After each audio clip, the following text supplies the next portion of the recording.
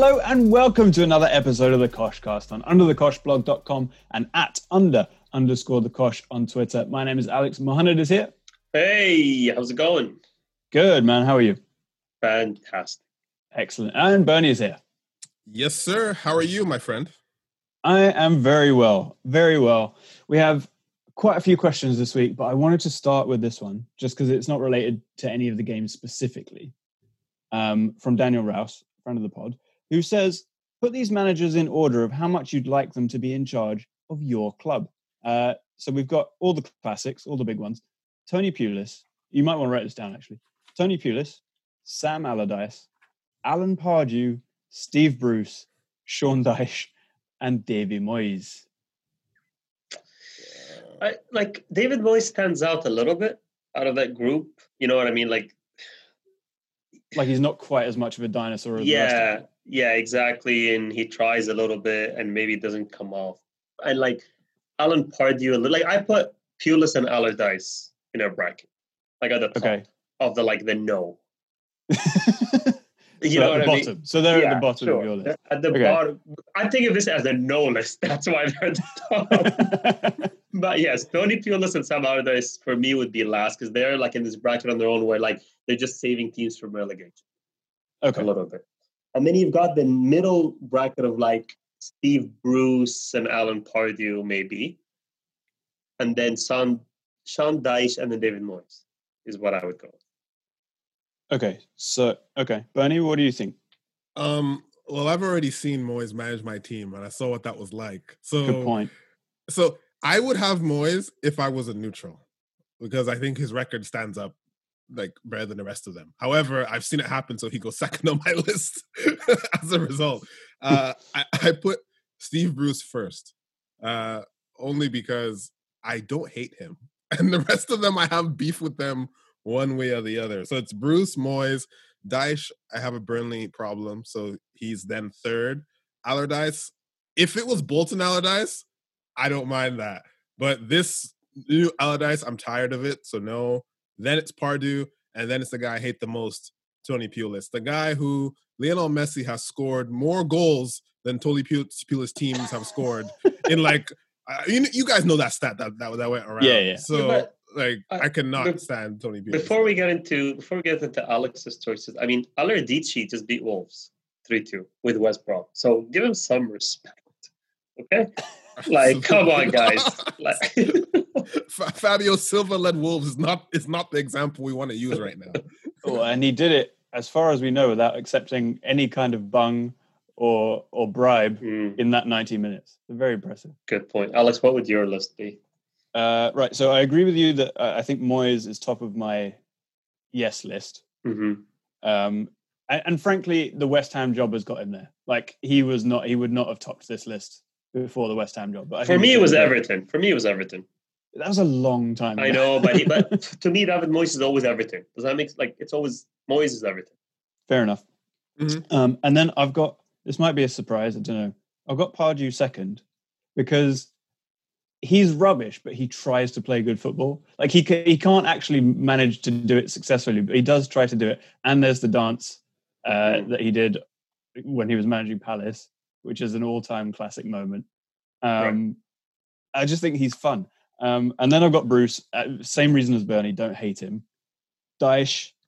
And then I did put down Allardyce and then Pulis, but I'm going to reverse it because we know that Allardyce is a Brexiteer, and while Pulis probably is, we don't know for sure.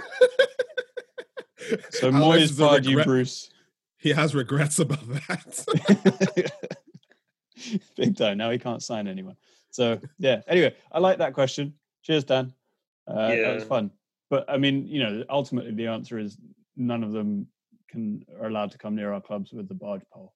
Well, I mean, yes. Except United actually hired one of them. But yeah. Yeah. I mean, not just hired. It was recommended by the best manager of all time to hire this dude as his follow-up. It was only so he can look good relatively. It wasn't that bad at the time, guys. Come on. Moyes wasn't that bad. I mean, next week, what was Sir Alex Ferguson's worst signing? David Moyes or Eric Jemba? Oh, that's a tough one, actually. We got a week to think about it.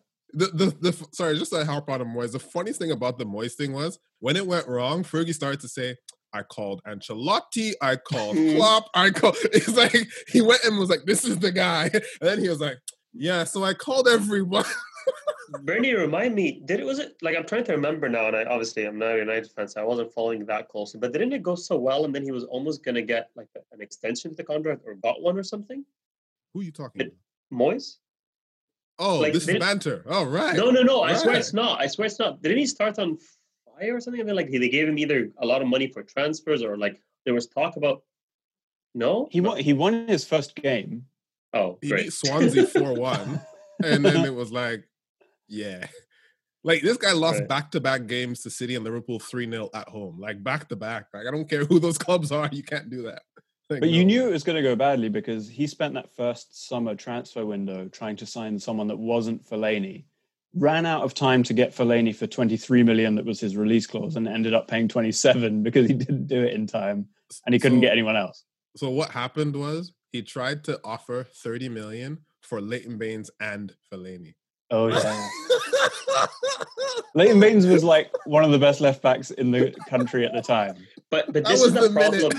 But this is the problem with sometimes these smaller managers coming through, and like, David Moyes was doing a great job, and then that was the next step up. The problem is if you haven't managed the big stars, sometimes you can be in that mentality of, let me go get these little guys that are really good at my smaller clubs, and hopefully they can also do the step up. But like, you almost need to switch your mentality and just go for you know what I mean? Like, you have to change how you think. And if you don't do that, then you fail at the big clubs. You can't rely on bringing the dudes from Everton or whatever. It's true. Like Pochettino, first day at PSG, they were like, do you want Messi? He's like, absolutely. He's like, I get it. And then he went Dele Alli, and like, no, you don't get it. But no, maybe not. It's a bit like Paul Konchesky signing for Liverpool. Yes. It's like, wait, this is the type of shit that you abandon and you leave alone. Like, exactly. You've made the step up. You've left. Don't keep dragging these things with you. Just put them in the past. Move on. That's such a great shout. I think out of sympathy, Hodgson dragged Konchesky around to his next 3 clubs just to I mean, he's the Zaki to the Steve Bruce. Yes. Yeah. Or like general Egyptians. Yeah, he just dragged him around. I don't know what the... Steve Bruce has dragged his son around. That was what he was doing. Oh, wait. Yeah. There's a better one. Harry Redknapp and that midfielder. Crenshaw. Yeah, Crenshaw. Defoe. Merson.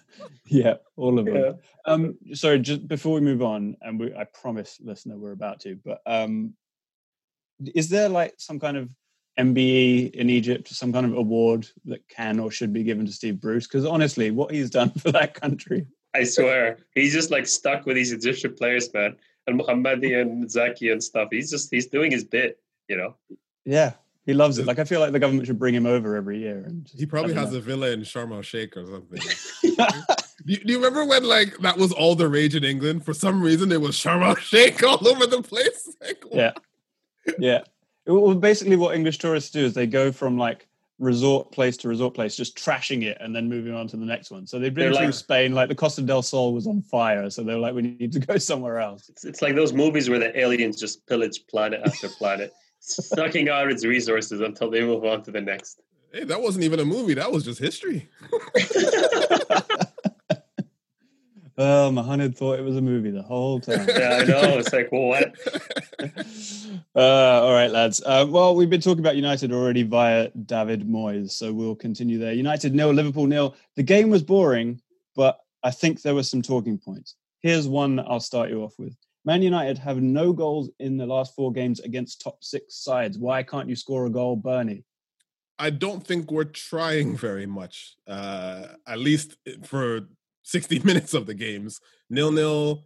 Well, Arsenal, we lost 1-0. 0-0 Chelsea. 0-0 City. 0-0 Liverpool, right? Those are the 4 that we're talking about.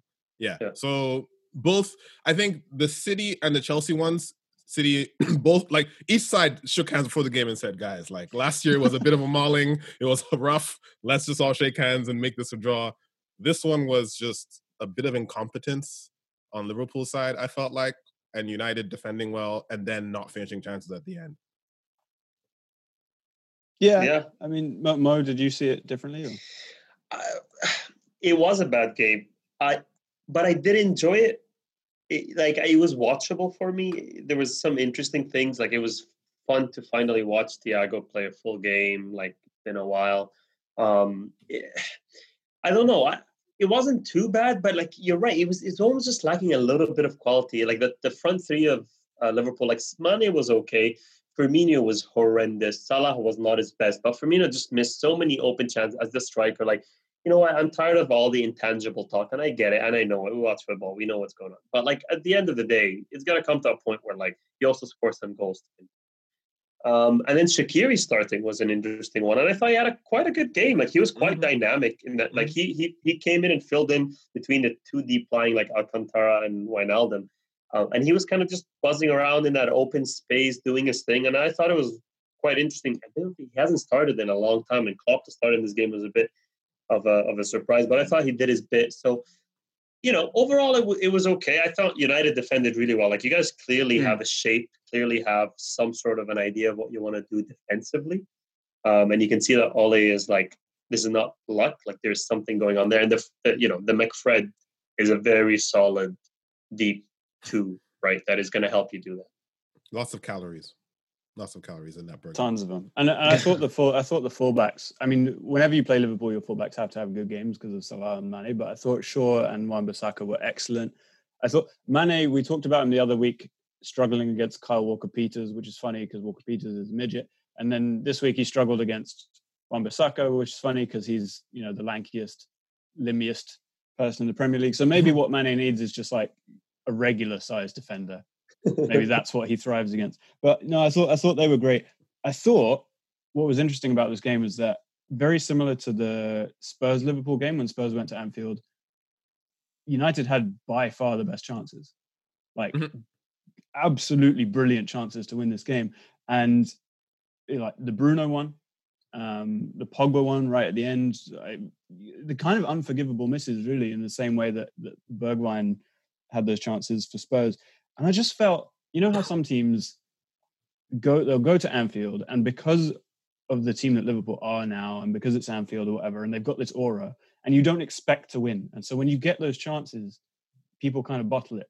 And it felt similar to me. Like, they didn't, those strikes, the Bruno chance, the Pogba chance, they weren't like hit with conviction. They were just like letting it happen almost. You know what I mean? Martial had a couple. Did he? No, Rashford was the one that, Martial didn't have any shot in this game. No, Martial had the one where he was like, he just hit it. What did he hit it at? Alisson or at the defender? Like, he was pretty much a Martial didn't. No, Martial didn't have one. In the first half, United had one shot, and that was Bruno from the free kick, and then there was one on target that was just. Oh, it was close though. I thought it was in. I thought it was in from the angle, but to Alex's point, the Bruno one, it was as if like he didn't expect, like he never thought he was going to score from the minute it got to him. There was no confidence in the shot, and I was very disappointed in that. He should have scored. There's no reason to miss that. The Pogba one was directly at Alisson. At first, you go, "Oh, great save," and I look at it and I go, "Hit it either side, and that's a goal." I like you said, I don't think they were ready for that. However, they did, as you said, carve out the better chances. And then there was that little one where Rashford should have played in Cavani. Oh, and I tell people, you have a very small window of opportunity to make that happen. So I don't blame him necessarily. What I blame him for was, if he didn't think that was on, Pogba was the other one running in. Play that pass, and then actually Pogba can play it back to Cavani, open net, goal. Something should have happened there. So United did produce the best chances, but I wanted to harp on something that Alex said before, which is the fullbacks. Luke Shaw has been brilliant this season, and it was largely good last season and Ole's first half season. He's been very good for about 2.5 years. However, Man United fan channels went a bit overboard saying he pocketed Salah, which sure, technically he did, but I don't think this was necessarily Shaw's brilliance, so to say, though he has been brilliant. Salah has been bad. He's scored a lot of goals, granted, but he has not actually, I don't remember a complete 90 minutes of Salah playing very well, as we've said. So to me, this was actually relatively easy to pocket Salah because he hasn't been very good. Wan-Bissaka pocketing Mane was impressive because Mane is very difficult to pocket, but Salah's just been bad. And I think there needs to be a real discussion like in football about that, and there hasn't been one except for here, funny enough. Well, yeah, every week. And we're about to do it again. You're right, though. It was like Salah just like showed up and climbed into Shaw's pocket rather than Shaw having to grab him, put him in there. But let me go to Salah quotes. He was asked about his future. I do not know. If you ask, I say I want to stay here as long as I can. But as I've said before, it's in the hands of the club. I'll always give 100% to the last minute I'm in this club, and I want to win as many trophies as I can. And I want to give 100% to the people who show me love all the time. Now, to me, like, you never know, but that sounds like someone who sort of gets the idea that the club are considering selling, which I think they should. You've heard the exact same sentence come from other players of their clubs all the time. The whole, like, it's about the club. I'll stay where I'm loved. It's putting it into the club's court, right? Saying, this is not on me, this is on you. Show me the love, show me the money, show me the this, and I'll stay. Well, obviously. But I think it means he doesn't feel it. I think this quote means he's not feeling that love completely. So I think I can't remember, but it feels like I've heard the exact same quotes over and over about the whole, I'll stay where I'm loved, and the club. I'll stay if the club want me and all that stuff. That's I don't think it's going so smoothly there with the relationship. They probably want him, but they want him, A, at a decent wage, and B, on a good amount of form, right? Like this is not good, and they haven't scored in 4 games, right? And they're better than this. They know that. They need to figure out a way to get him going and Mane going, and Firmino, as Mohamed said, somewhere if they don't get Salah and Mane scoring, like it's not going to come from Firmino. But Bernie, also you said something interesting about like you haven't seen Salah for 90 minutes, a full performance, and I agree with you. But I would almost wager that we haven't seen too many Liverpool 90-minute performances either this season. Like the way Salah is getting his goals, yet is playing badly, is the same way Liverpool are getting the points, yet not playing very well. Like they are 14 points or something less than where they were last season. Something like they're also just kind of, crawling through, and they're not playing, but nobody's playing well. It's, and I think also they have to get some credit for keeping all these clean sheets and playing defensively well with, Van Dijk out, playing 2 midfielders at center back. Like there's a lot of shuffling going on there too, that they could have easily dropped much more than they are. It's just unfortunate for them that it's coinciding with the attackers also not playing well. It's true. I mean, there is a lot going on. In fact, one of the questions that we have this week is from Jojo, who says, what happened to Liverpool? Was part of a broader question, which is, now that we have a title race, are United favourites? And we'll come on to that in a minute. But part of his question is what happened to Liverpool. And I think, honestly, like we spoke in the summer about the front 3 needing a refresh, or the squad in general needing a refresh, because Mane, Salah, and Firmino have been doing it to an unbelievable extent for the last 3 years, and they've been run into the ground. Like Klopp has not rotated them very much. And so we said, like, they're going to need options. You can't just have Origi on the bench who never actually plays. And they went out and bought one. They got Jota, and it worked. Like the first quarter of the season, he came off the bench, he scored goals, he won a spot in the starting 11. He allowed Liverpool to actually play all 4 of them at the same time, which gave Firmino more space and what have you. And then it's just very unfortunate that Jota got a really long injury. And I wonder if we'll see him back to his best form this season. But, that's just unfortunate. Well, yeah. I mean, the injuries haven't helped with Liverpool. But at the beginning of the season, if you ask Liverpool fans, who would you pick to not have a long-term injury? I'm pretty sure Van Dijk would be top of that list. We talk about who their best player is. Sometimes we talk Salah, Mane, whatever, but Henderson, whatever it is. But really, it is Van Dijk. Like with everything he's done over the last 3 years or whatever it's been. I think so. They have lost their best player, their captain, and if they still somehow scrape this league, people are saying it's harder for them to win it twice in a row than to win it the first time. And people always say winning it twice in a row is extremely difficult. And I think that this game gave us a sort of tactical indication of another thing that's wrong with Liverpool, in that, Paul Pogba played on the right-hand side of I guess it was a diamond, but he played on the right-hand side of the game. And his role was to limit Robertson, I think it was, Robertson's forays, essentially. So he was playing quite defensively and then asked to spray the balls to Rashford whenever he got it. And he did a really, really good job. And I've noticed that, like, Robertson hasn't been as effective, although he's been more so than Trent, because teams have figured this out. Because Trent is crossing to nobody. and they're forcing him to cross from actually deeper than he does. So I don't like, because I'm a United fan, I see it and I understood what the tactics were, but I realized West Brom did that and Fulham did that, and there's a formula now, and now it's up to Jurgen Klopp to figure out, how do I sort of turn this on his head and confuse these people. Yeah. I think that's true. I think Klopp hasn't really needed too much of a plan B for a long time, and now he does. So we'll see if he can get one. But to Jojo's other question about the title race, and sorry, that is Jojo's at Mojo Dope Joe on Twitter. Well done. Which is good. To his question about the title race, are Manchester United favourites? I'm going to say no, and I'm going to say it's Man City, and I'm going to say, does anyone disagree with that? No. I disagree that there's a favorite, because I don't like. I was thinking about this the other day, and the way the league is going, and Bernie always says it every week, there's no favorite. It's just like, who do you think is going to win? Sure, I think City will win the league, but are they favorites? No. Is anyone else a favorite? No. I mean, maybe by a slither, because like you can say things like, "Oh, squad depth." Sure, I would go with City only because I think I said this. I trust them a bit more. Like United, we're on really good form.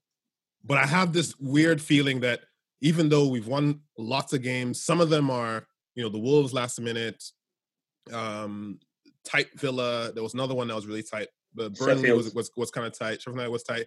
It's fine margins, but City, actually, they've won a lot of 1-0, 1-0, 1-0s, but those 1-0s are different. Those are like the old school 1-0 to the Arsenal type of thing, or 1-0 to the Jose Mourinho Chelsea type of thing, where you don't feel it's ever in doubt.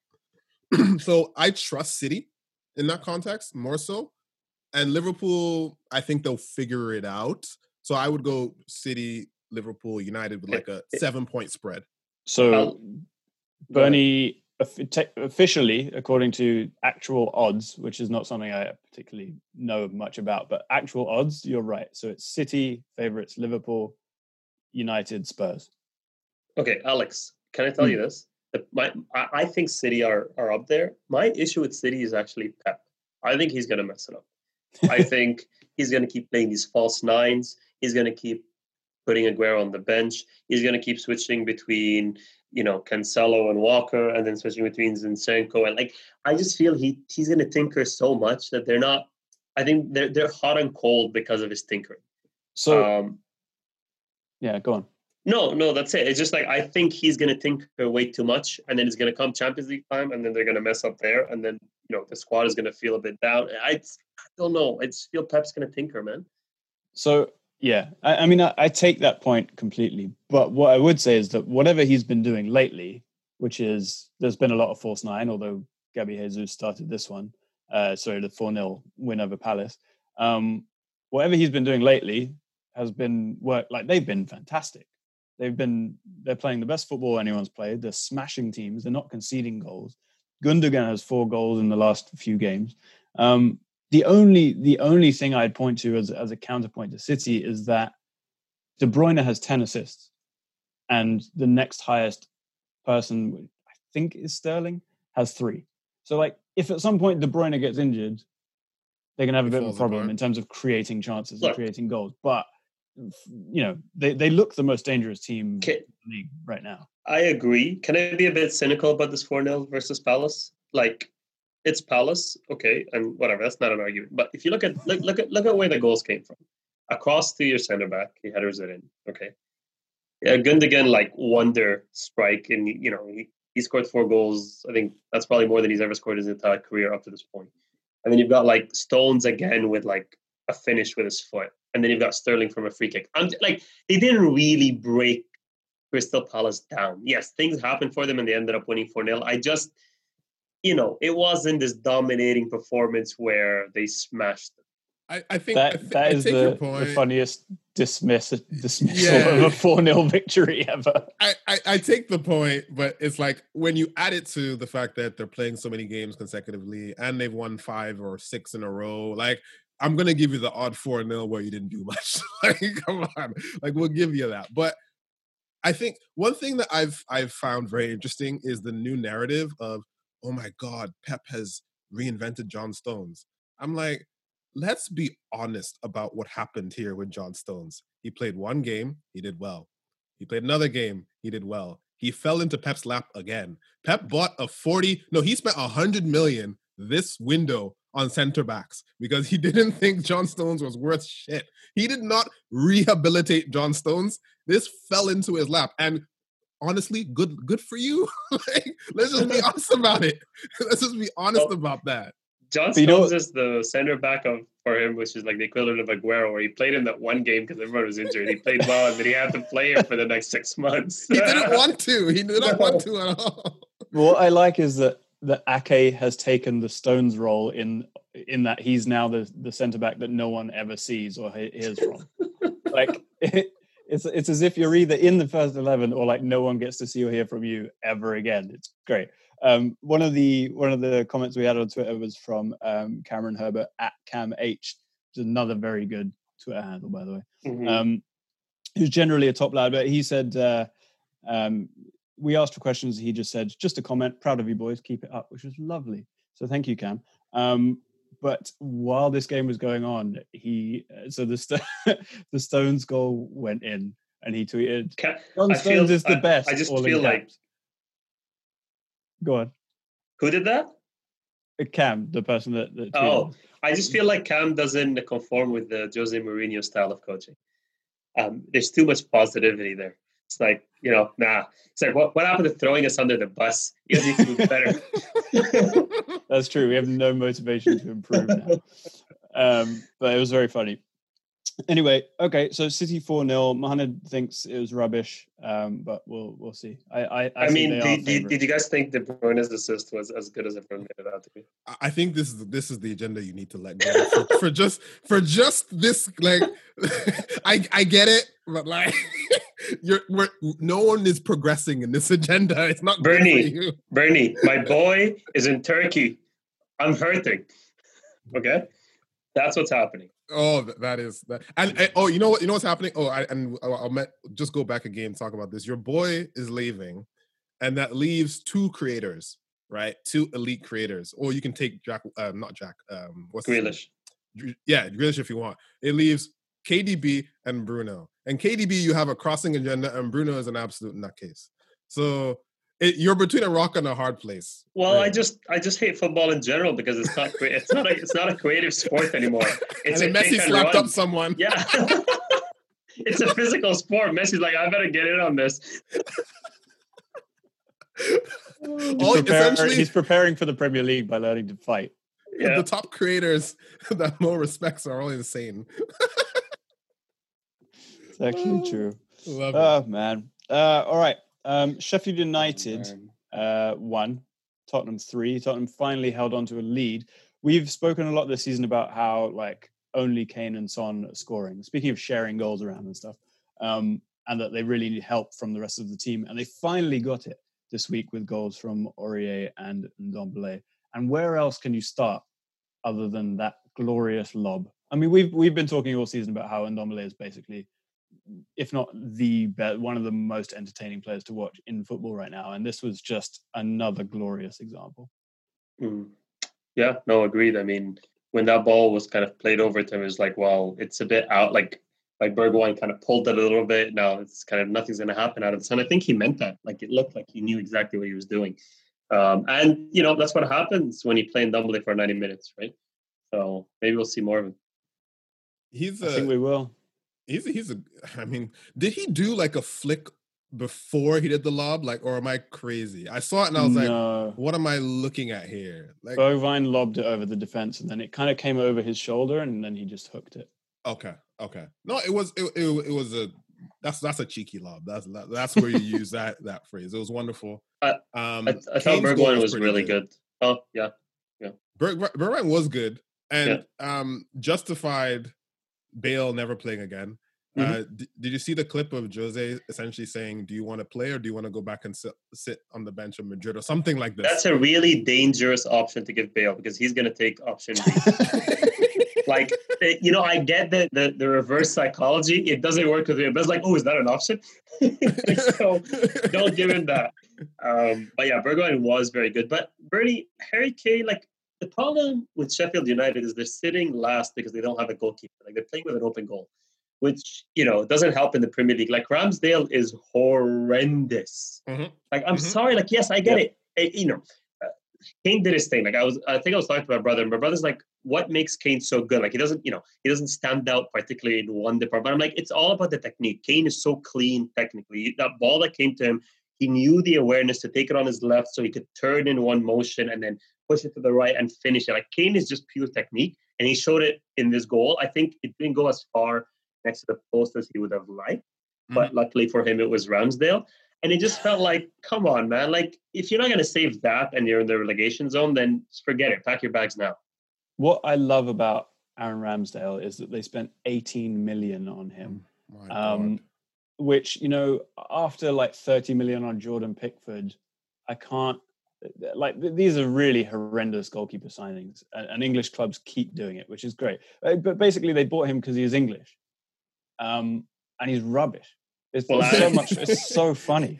Alex, you had that list of shit Sheffield United signings, like Brewster was how much? Ryan Brewster was 20 odd million, 22, I think. Mm-hmm. And then they spent January, they spent 25 million on Sander Berge, who's like a good player, but it hasn't worked very well, has it? Because the thing with Sander Berge is like he's a signing that encapsulates to me this FIFA culture, FIFA Ultimate Team culture that's come into Twitter. It's nonsense. Like there was a picture of him in a car, and everyone went, "Oh my God, he's arriving at Carrington to sign," and people got excited, and I was like, "Who is this?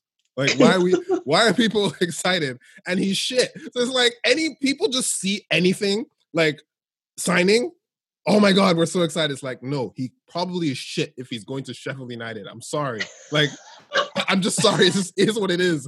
And however, let me praise the club a little bit.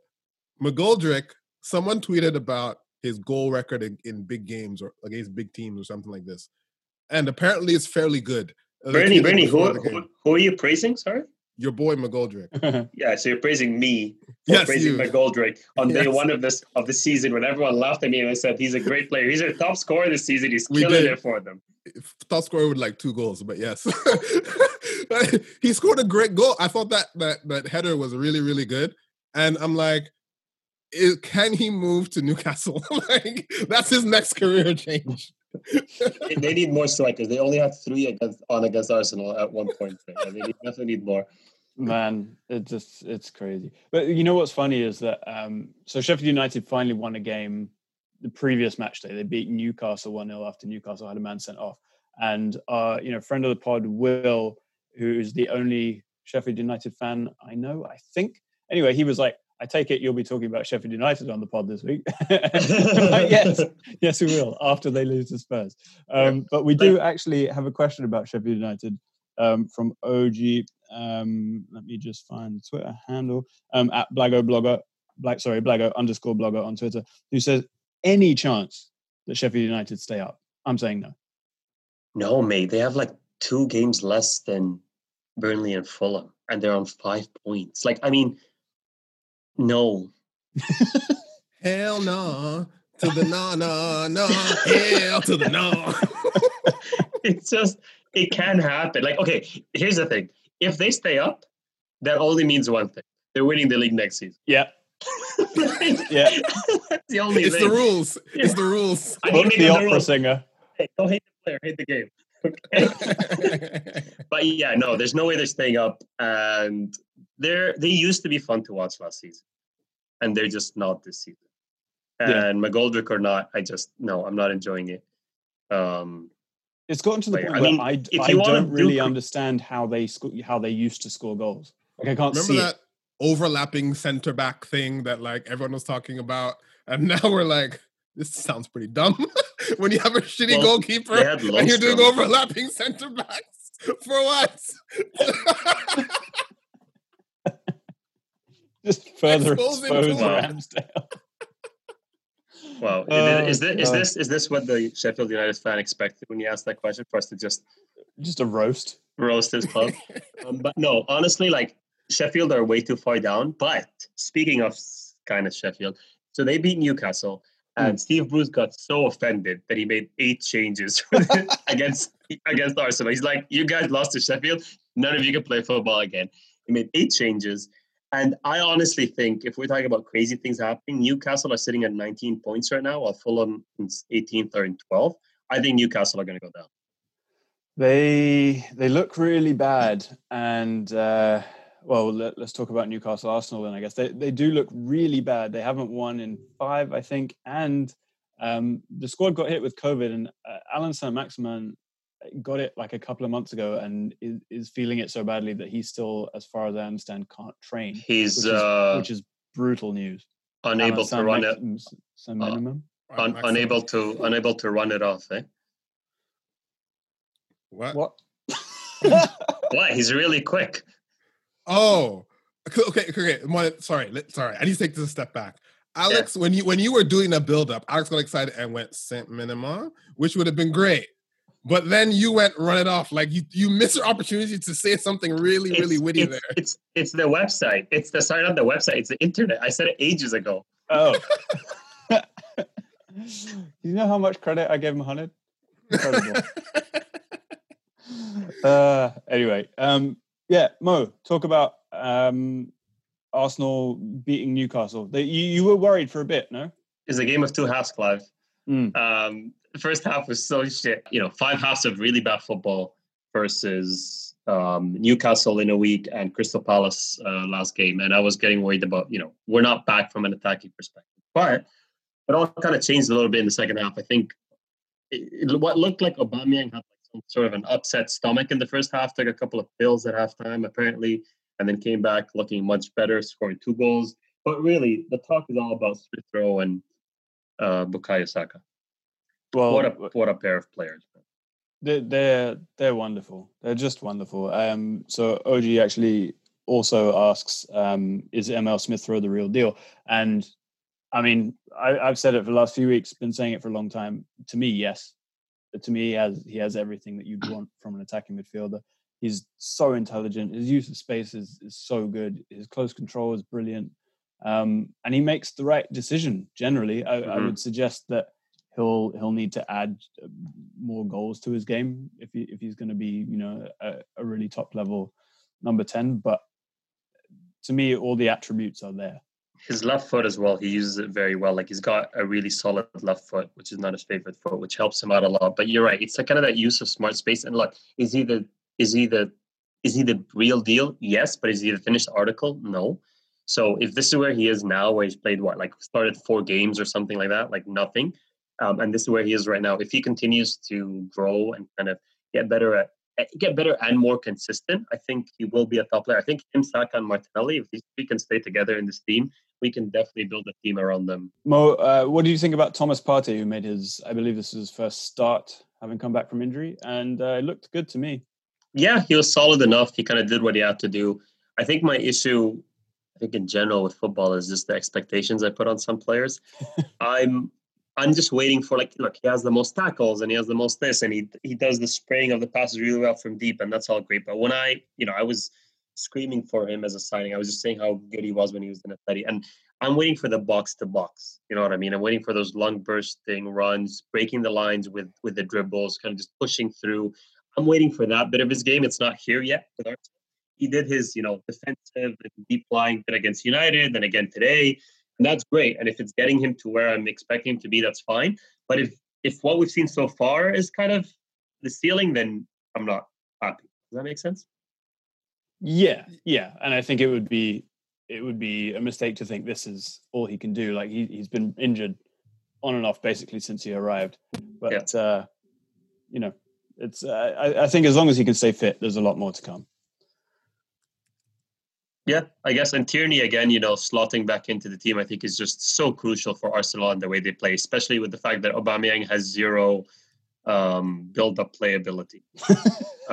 So you really need Tierney there. I mean, Maitland-Niles' last game was just horrendous, and they both were lacking. But now Tierney at least makes up for Aubameyang. I mean, someone said Tierney's not only a left back, he's our entire left side of the team. So, and that's true. And Lacazette stepping up just so well with kind of being that focal point, and you saw a couple where he laid it off to Saka to kind of get off a shot, and almost a Messi Suarez little move there. So, hopefully things are coming together, but we do still look still, I don't know. There's something missing. It's not all there. Well, Cedric Suarez still plays. David Luiz still plays. Granit Xhaka is still an important part of the team. There are still issues here. Yeah, for sure. Sorry, Bernie, go on. No, I was just saying, didn't Suarez get... I'm just looking at... I didn't watch this game. I forgot it was happening, but I just saw on, this results thing that Cedric Suarez got an assist, which is weird. Oh, yeah. Cedric Suarez? Yeah, he was great. Jesus. Oh, my heart just sank. How low the bar. Also, can you guys, not sign players with, or develop players with these double barrel names like Smith, Maitland Niles, and Emerick Aubameyang is the first one now. Pierre-Emerick, it's the first two. It's whoever has to register these guys must be absolutely sick of it. Ainsley Maitland Niles. Look, Bernie, we moved from Highbury to the Emirates to become a middle class club so that we could develop middle class players with double barrel names. Exactly. We saw Ward-Prowse and we need some of that. And you know what? I'll have a Walker Peters while I'm at. we sold an Alex Oxlade-Chamberlain. I mean, there's a lot. There's a lot. Yeah. Sorry, Bernie's just reminded me of one of the funniest parts of that Amazon Spurs documentary when Mourinho goes up to Walker Peters in training and he goes, "Is it Walker or Peters? What do you prefer?" And Walker Peters is like, "It's both." And this is not how it works. That's funny. It's so funny. But yeah, I think Newcastle looked low on quality, but also low on fitness, man. I know you're saying there's a lot of players out and there's COVID and stuff, but the players that come in at least should be able to. You had Joe Linton playing off the left, and then Wilson and Andy Carroll up top. And if you're going back to the whole brute Andy Carroll kick it up thing, then you've really lost the plot. It's just not going to work in this league. And eventually, you might survive a season, but we started to see it with some teams. Eventually, it's not going to work. I know Bernie might have other thoughts, but I would rather be a Leeds that is so inconsistent, but at least have a plan that does not involve lumping the ball to. No, don't get me wrong. I'd rather be Leeds than Newcastle. No matter what I say about Leeds, who lost, by the way. I'd rather be Leeds than Newcastle any day. But I disagree in that. Who lost the last two? Leeds have lost their last three. I thought you'd like that. Oh, Lord, thank you.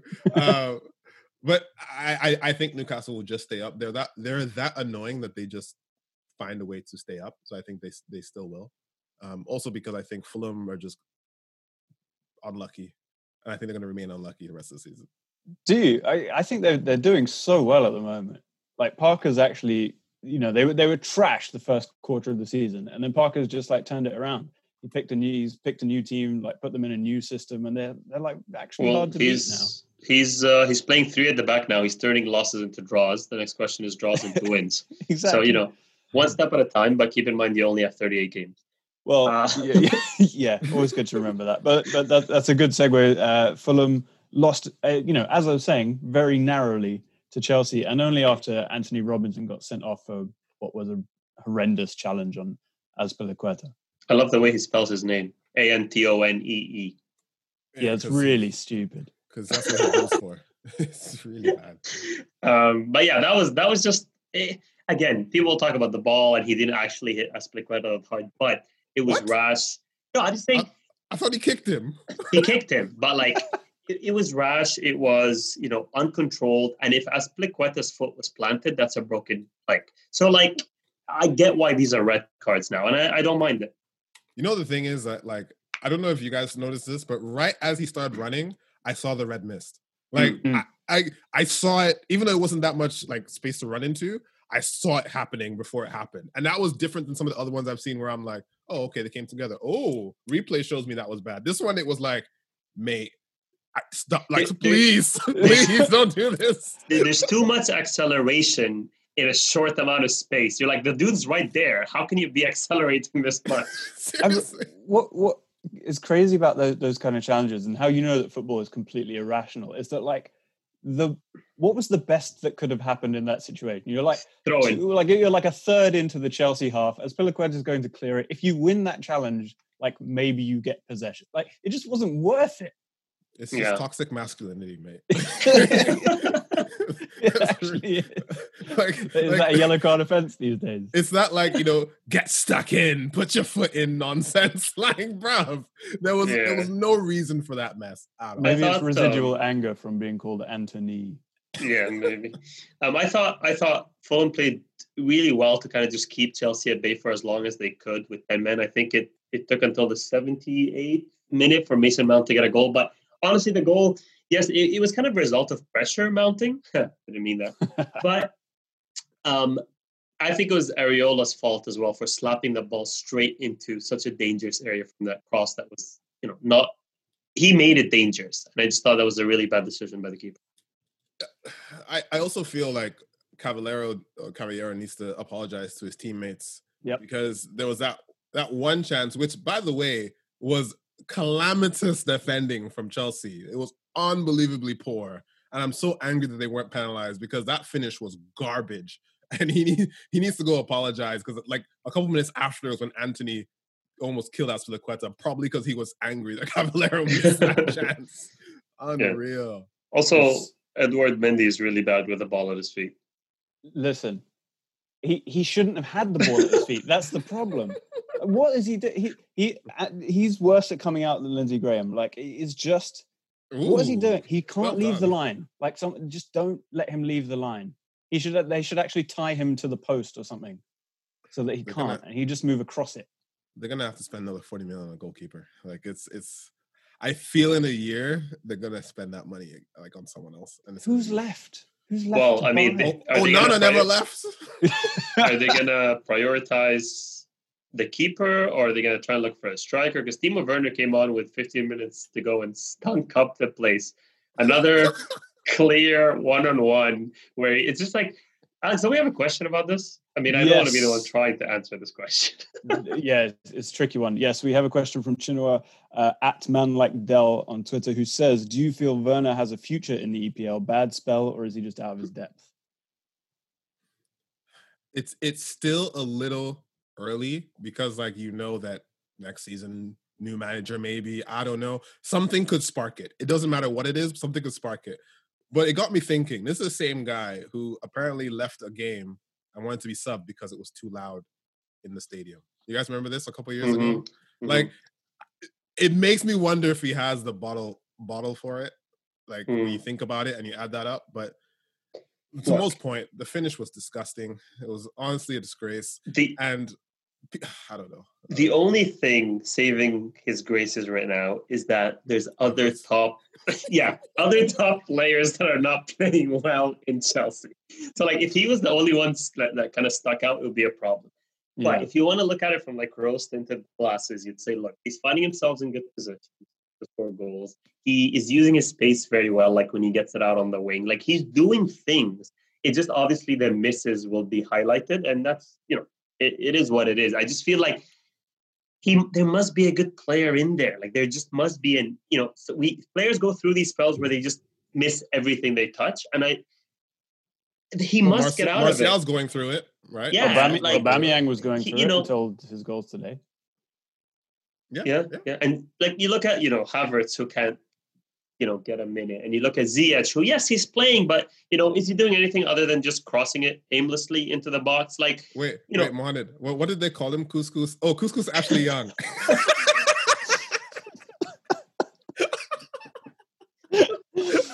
Oh my days! I hate Twitter, man. I hate Twitter. But I mean, Lampard out here switching Giroud for Tammy Abraham, just one header to another. Like, it's just. I feel like maybe it's Lampard's fault at this point. Maybe he just can't get the best out of these 200 million signings that he has. I don't know. But to answer the question, I don't think it's lights out for Werner just yet. I think let's visit it when Chelsea are playing really well, and he's the one that kind of sticks out like a sore thumb. I would agree with that. Let's give it 3 months under Allegri, and we'll see where we're at. I just think it's hard to judge when his manager is Frank Lampard. Like, he's just not doing a very good job right now. And I actually want to come to some quotes from Lampard, who said, when people were touting us as title challengers, we do have a squad when you look at the composition of it. So it's nice of him to admit that they have a squad. But it's very young, particularly in the forward areas, and we don't have the history of players in those areas that this club has had before that are goal machines or assist machines that win you games. With our team, it's potential. It may be tough going forward. We haven't got Eden Hazard contributing 50% of goals or assists. We haven't got Acosta scoring 30 goals. We are developing players, and I believe in them strongly. Now, he said that, like that's in quotations. Like he's sure. Yeah. I'm reading it to you. Because that's I have a lot of issues. I have a lot of issues. Can I just say that is one of the most amateur statements from a manager I've ever heard, and I've heard Ole say some shit like this. This is garbage. Firstly, don't talk about Hazard. Don't talk about Costa when you have players here right now. What are they supposed to do? They're going to feel like shit that you're referencing these other guys. And then you bought Werner for 52 million. He was an established player. He's now going to think that you think of him as potential? Also, he's 24. And Ziyech is 27. And Giroud, who plays half the games, is 34. And I still don't believe this is a true quote. Remember, he is the nephew of Harry Redknapp. Yeah, was he saying it sticking out an elbow out of a car window? Look, I mean that is actually shocking. Like I'm actually speechless. Like I could not believe that he would like. Why ramble on so like? Look, when managers get to the point where they're defending themselves this staunchly, things aren't going well. Remember Arteta a few weeks ago came out with like stats. He was like, "Oh, we do this with chance creation, and we do." It's like, no, listen, man. Unfortunately, this is the job you're in. You just have to brush it off, keep it short, and move on. None of these like long-ass 2,000-word essay explanations answering the question. Just move on, brush it off, and do your thing. And no, that was not cool. And I think he's out of his depth. Like he was fine when the fans and the club realized that he's picking up a project that wasn't very good, and let's make it happen. I've got Tammy Abraham and Tomori and blah blah blah. Now that he spent 200 million. You don't have that to fall back on anymore of this young squad thing. You've got Mendy. I gave you a keeper. I've got you Thiago Silva. I've got you Havertz and Werner and Ziyech, and that is an unbelievable Pulisic. That is an unbelievable team. Kovacic, Kante. You got to make it work, man. Just to your point, there are two things I want to bring up. One, remember Frank Lampard is the person who saved Arteta's job. So firstly, put some respect on his name. I'm kidding. But secondly, like that just shows the depths of this man. Like he has no idea what he's doing. But the second thing is we talk about these players, and I said this to a bunch of people before where I said there isn't a single signing that Chelsea have made that I think is a massive upgrade or if would even get into my starting lineup. Like none. Zero. Based on Premier League experience, when you add it up, being in the league, they're all new, firstly, right? But secondly, you have no idea how good they actually are because you're watching Bundesliga for one day. Like people talking don't actually know. Now we are seeing these people and they're either having a hard time adapting or they're not good enough, which means we have to ask a question of the Bundesliga or again, this football Twitter nonsense of any signing is a good signing. Havertz is rubbish right now. Werner is rubbish right now. Ziyech is rubbish as well. So that's the matter. That's the truth. To be fair, like Chelsea aren't buying the players because of people on Twitter saying they're good. Like Chelsea are buying the players because they've scouted them, and people on Twitter are jumping to the conclusion that they're great. That's my beef. My beef isn't Chelsea for buying them. My beef is the Chelsea fans. And there's another thing that happened this weekend with them. They're the most optimistic people in the world, by the way. Like their fan base is better than both of ours in terms of that. I'll tell you that. Like, all of a sudden, they were like, mate, did you see Hudson-Odoi? He's spraying balls like Ziyech. I'm like, what? Against 10 men, and you're now saying this? This is actually something Chelsea fans are really annoyed with Lampard for not giving Hudson-Odoi more time. Like, really annoyed with him for that. He's their most look, he's chaos. He's chaos, and he's not refined and all that, but he's their most dangerous. He's just kind of creates random stuff in games, and that's what they need. But I just don't like that they're hyping him up to a point, and then these are the same people who, when Lampard did try playing him before, they went ape shit. And Pulisic needs to get a game. Ziyech needs to get a game. It's like, mate, you wanted Werner up front. You wanted Havertz as a 10. You wanted this. You got all those things, and you're still shit. Just keep quiet. That's all I'm asking you to do. We will we'll put Bernie's email in the show notes, okay? And you can direct your comments. Dennis from Couch Critic is going to get at me when he listens to this. But I'm top of the league and he's not. So, but I will say I think this criticism is warranted. Like Chelsea, I know the league is tight, but Chelsea are 7th, and if they end up 7th, 6th, 5th at the end of the season, Lampard will go. Can I point out one thing, Arsenal fans? Chelsea are 7th. Oh no, they have a game ahead on you. I thought it was the other way around. So fake news, misinformation, but you're only 3 points behind Chelsea. We'll get there. Yeah.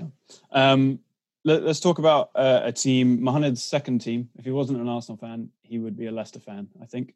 And his boy, Yuri Tielemans, who got 2 assists this week, as Leicester, in what I thought was going to be the game of the weekend, beat Southampton 2-0. Maddison with a wonderful finish.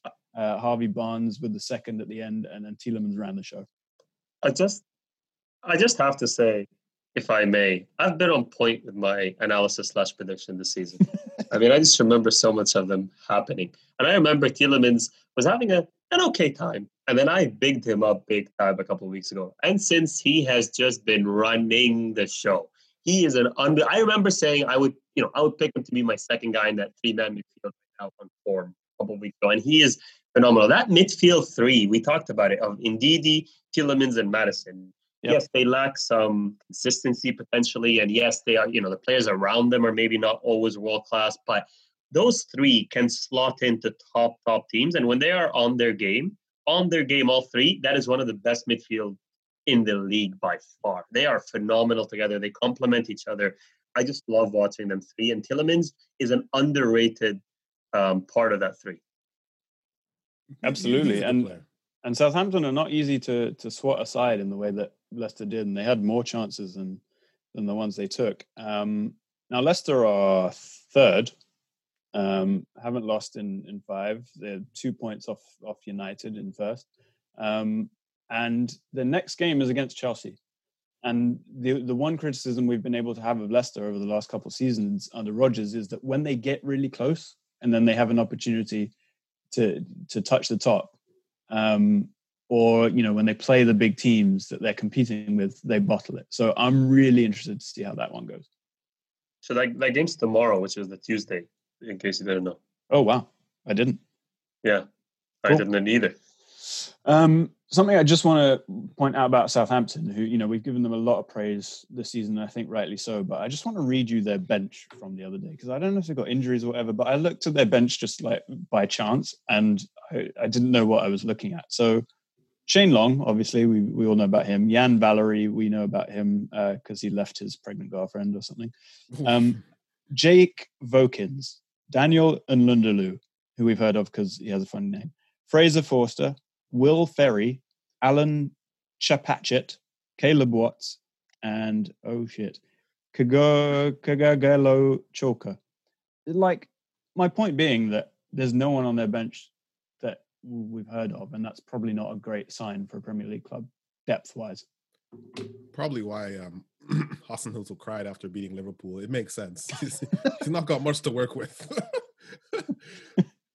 Fair. All right, what else happened? Wolves lost 3-2 to Sam Allardyce's West Brom, and I believe all the goals were from set pieces, which is very big, Sam. Yeah, Semi Ajayi got, I think, the 3rd. So there were 2 penalties, I think, for West Brom. Pereira, right? I only saw the second one, which was sure deserved. And then Semi Ajayi was a header. And he got one against City. I think he got against Liverpool. Yeah, he's got three goals since Big Sam took over. Yeah, and I'm excited to see him as Nigeria's main centre back now. Does he have any caps?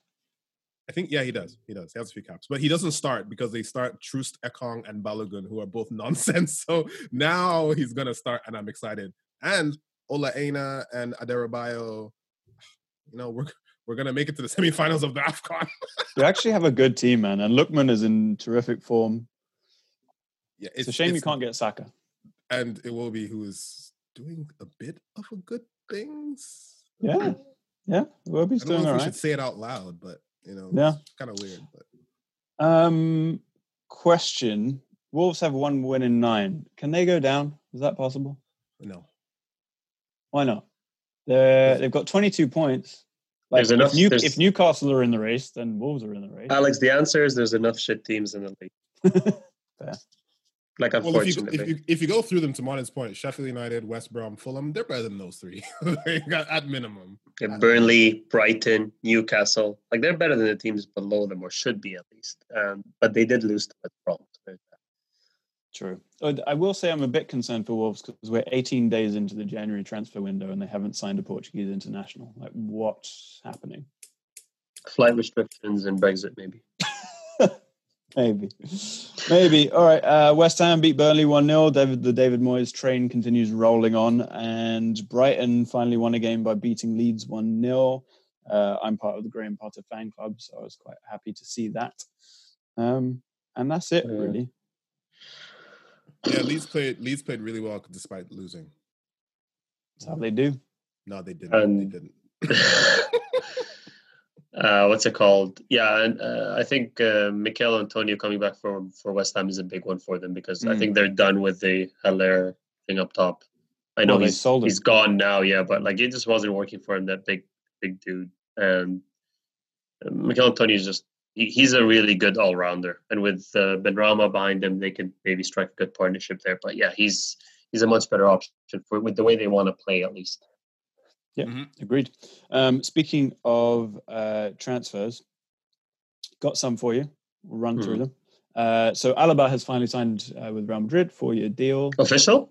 Yep. Oh, send her back, do you think? Yeah, probably, right? I mean, Ramos is not going to be there forever, but... Yeah, I guess that makes your top 3 centre-backs Ramos if he stays, Varane and Alaba, which is... great. Do they have to get rid of one of them? Ramos or Varane? No. Because they've got Eder Militao, who I guess is shit. There's another one. There's someone else. Nacho? Is it Nacho? I mean, he's always hanging around. Okay, I guess that's it. Yeah, no, you keep those 3. Nacho has regular dip in form, though. Yeah. He crunches into tackles, though.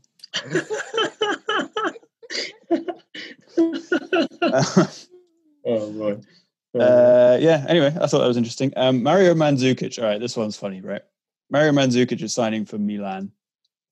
So Milan will have Ibrahimovic and Mandzukic, just 2 tall trees, the striking partnership equivalent of Bednarek and Vestergaard, if you will, to stand in the box and wait for crosses from Theo Hernandez. But you know, I like to defend Serie A. I enjoy it as a product. But we do occasionally take the piss out of it being a retirement league. Mandzukic is coming from Qatar and going to Serie A. It's not a good look, really. No. But the problem is Milan are doing well. So it's like, if you think that's a good idea, maybe it is. Yeah. You know, and Ibra seems quite excited. They asked him about it. He's like, oh, well, then there's 2 big guys coming for you. Watch out. So he loves that. Mandzukic has landed on his feet here. Like seriously landed on his feet here. You know, going from Qatar, he probably was having a good time, making a lot of money. Now he's like, I get to win another league. Well, potentially anyway, because they're 3-point stop. I don't think they'll last it. But you know, do you not? The chance is there. No, I don't. Okay. Well, I mean, we'll move on to Serie A very briefly in a second, but they just want to run through the last few. Tomori to AC Milan. Looks like it's going to be a loan. They might have an option to buy. I'm not sure. I think it's a good move for Milan. 30 million euro option to buy. Okay. Jack Wilshere signed for Bournemouth. Mohammed, any thoughts? I'm just glad. Like, it's such a shame, his story, man. Like, his story is so sad. Like, looking as one of the brightest English prospects in a long, long time, you know, that dominating game versus Barcelona. I mean, I envision, like, a true Arsenal fan too. I envisioned this guy to be, you know, Arsenal captain, one of the best, kind of assess, whatever, replacement, etc., etc. And it's just sad. I'm just glad that he's playing football like that. Yeah, fair. And I saved the best till last because this one to me is a magical move. Danny Drinkwater has signed for Kasimpasa.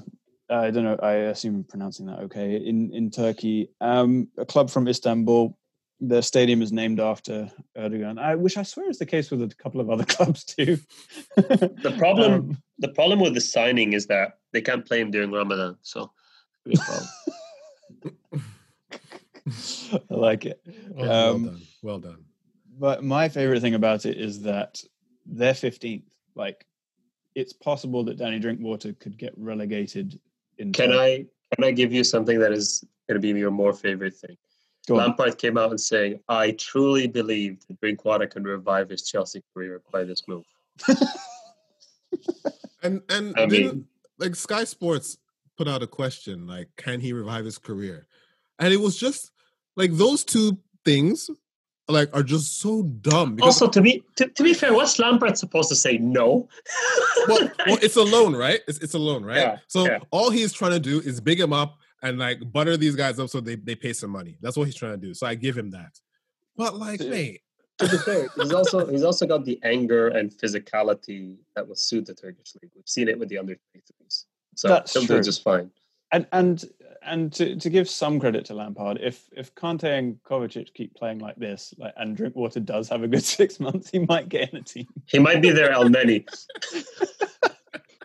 Chelsea's El Neni. That is the best he could be. I mean, just retire, mate. He looked. Fantastic. Oh man, the photos of him signing. He looked pissed. Can we use that for the pod picture, please? Yes. Did you reckon he even knows where he is? Like, no. I am not convinced he knows. He has no clue. He has no idea. Yes, no clue whatsoever. He's got to call Demba Ba and be like, "Yo, mate, we ran the same club. Can I get a tour?" Oh, good stuff. Oh, and of course, Mesut Ozil has finally moved back to Turkey. Hey, pending a medical. If anyone's going to fail that medical, it's going to be him. Good point. So let's just give it a second. But to be fair, they would use him as a mascot if they have. Oh yeah, marketing wise, this is a dream. Yeah, it's been unreal, man. Like in I think 7 minutes, their tweet got like 200,000 interactions. Like it was like they cannot wait for him to start for them. And it's obviously big in Turkey and all that. So yeah, I mean that's end of an era for Arsenal and end of a topic of. I mean, it won't end just yet. His next few assists will be like on Twitter, but maybe by end of the season it'll be over. Yeah. Messi, we talked about his red card. Barcelona, I can't believe they lost the Super Cup, man. Like it's just hopeless at this point. Also, this Super Cup, it feels like isn't Super Cup usually like just two teams? But I felt like there were more teams and there were more rounds. It was two-legged. That's why. Well, like Real Madrid played and then they lost. Like there was like a semi-final or something. That was the Super Duper Cup. It sounds like a mode in Mario Kart. And here's Oompa Loompa. Yeah, I don't know what that was about. Yeah. They lost to Inaki Williams stunner. Yes. And a Messi Stone Cold Stunner. An RKO.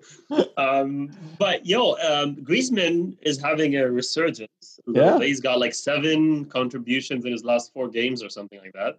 Scored in this game. So slowly, coming into it. But, a little too late. But yeah, at least he's playing a little bit better. I saw a Barca fan after this game tweeting that they couldn't wait until Jordi Alba left the club. And I was like, he seemed to create most of your chances in this game. I wasn't quite sure what was going on there.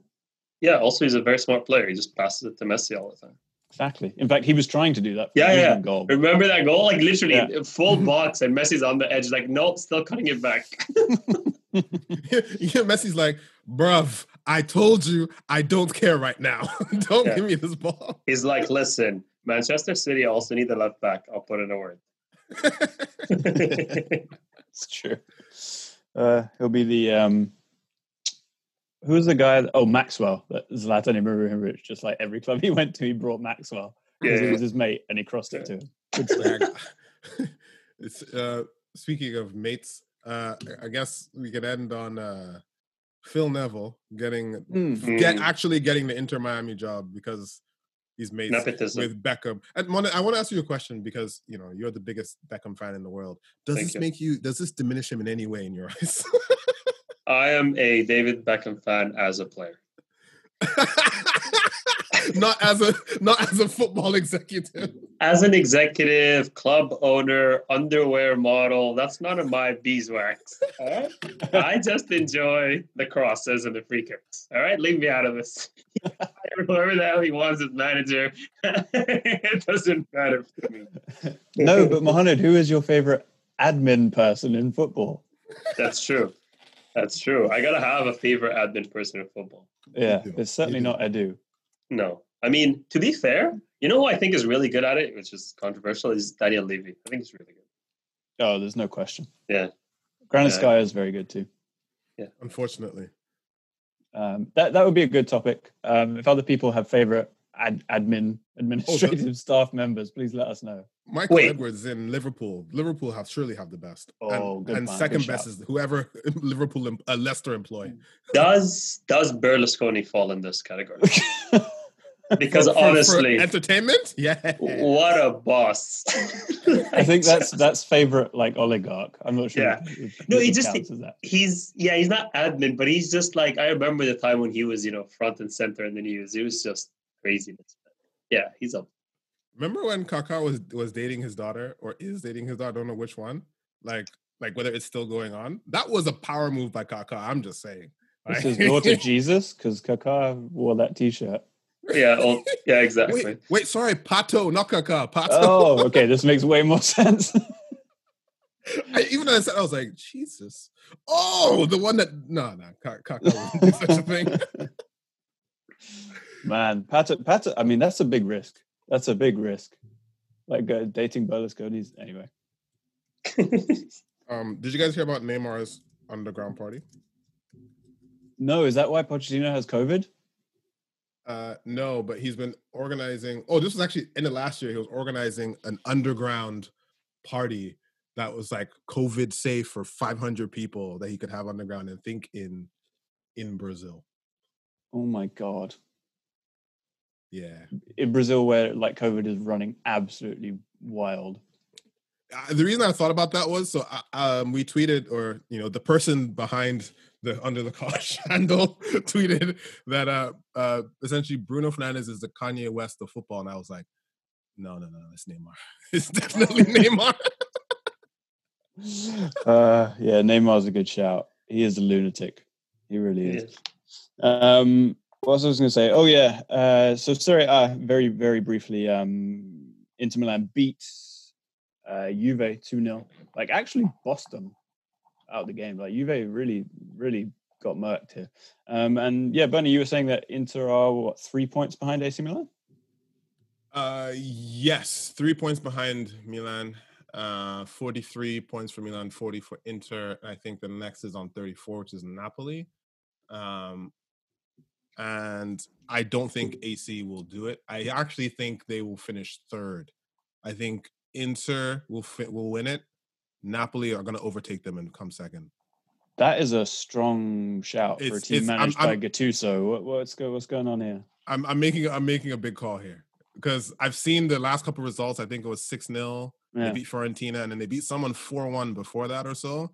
They're ramping up, and it feels and I just don't trust AC Milan. I'm sorry, I don't. So that's why I'm making that call. And that is my big call of the season. So I was zoning out during the Serie A talk here, still thinking about the Kanye West of football. And I would just like to throw two names into the hat for different reasons. The first one, which is not my favorite, is Depay. Okay. Because he raps, actually. He's also crazy and has some crazy ideas. And Lucas as well has some crazy ideas. But which Lucas? Lucas Moura? From Tottenham, yeah. But like celebrating his hat trick? No, he's a Bolsonaro fan. Yeah, he's got some, so it's like Kanye and Trump. But my thing in here would be Icardi. Ooh. That's a the shout. Whole, like his whole, just everything around him feels a bit Kanye. That's a shout. Yeah. That's a shout. Yeah. So the logic for Bruno is like, he does some things that are like unbelievably good and you can't question it. Mm-hmm. Very creative. But a lot of what he tries doesn't work, and his personality is a complete disgrace. Yeah. Yeah. Bruno things works because Bruno works because of the creativity bit and the trend setting. fit with Kanye. The only thing I'll say about Bruno is that your logic actually makes a lot of sense. Except that like he's not been here enough for us to say he has all these hits. Like Neymar literally is legendary status in football, and his off the music work, off the pitch work is just absolutely insanity. That's true. Also, to be fair, Neymar has a club. Works. I the main reason Icardi came to mind is I was trying to find the Kim Kardashian. and you found the perfect one. Yeah, so I just thought, you know what? Icardi's the one that has a Kim Kardashian, and that's the closest I got. That's my criteria. I like it. Yeah, that's a good. Do you think Beckham would have been considered the Kanye West? I was gonna say, but he's too normal. He's boring. Yeah. He's just a nice bloke. I mean, he does have the crazy fashion options and choices. So he also had a red mist about him. Mm-hmm. Yeah. Although I'm thinking about it now, and like his fashion choices, like they were weird for then, but if you look at like Bellerin now, right, you know, right, it makes Beckham that wasn't that out there really. No. But anyway, I think that'll do. Yeah. Next week, favorite admin, best dressed, and who is your Kanye of football? That's what we want to hear. We need to do a poll. I'm actually really excited. Yeah, let us know. All right, lads, that'll do it. Bernie, thank you. All right, thank you, Alex. Mohammed, thank you. Thank you, sir. Ciao.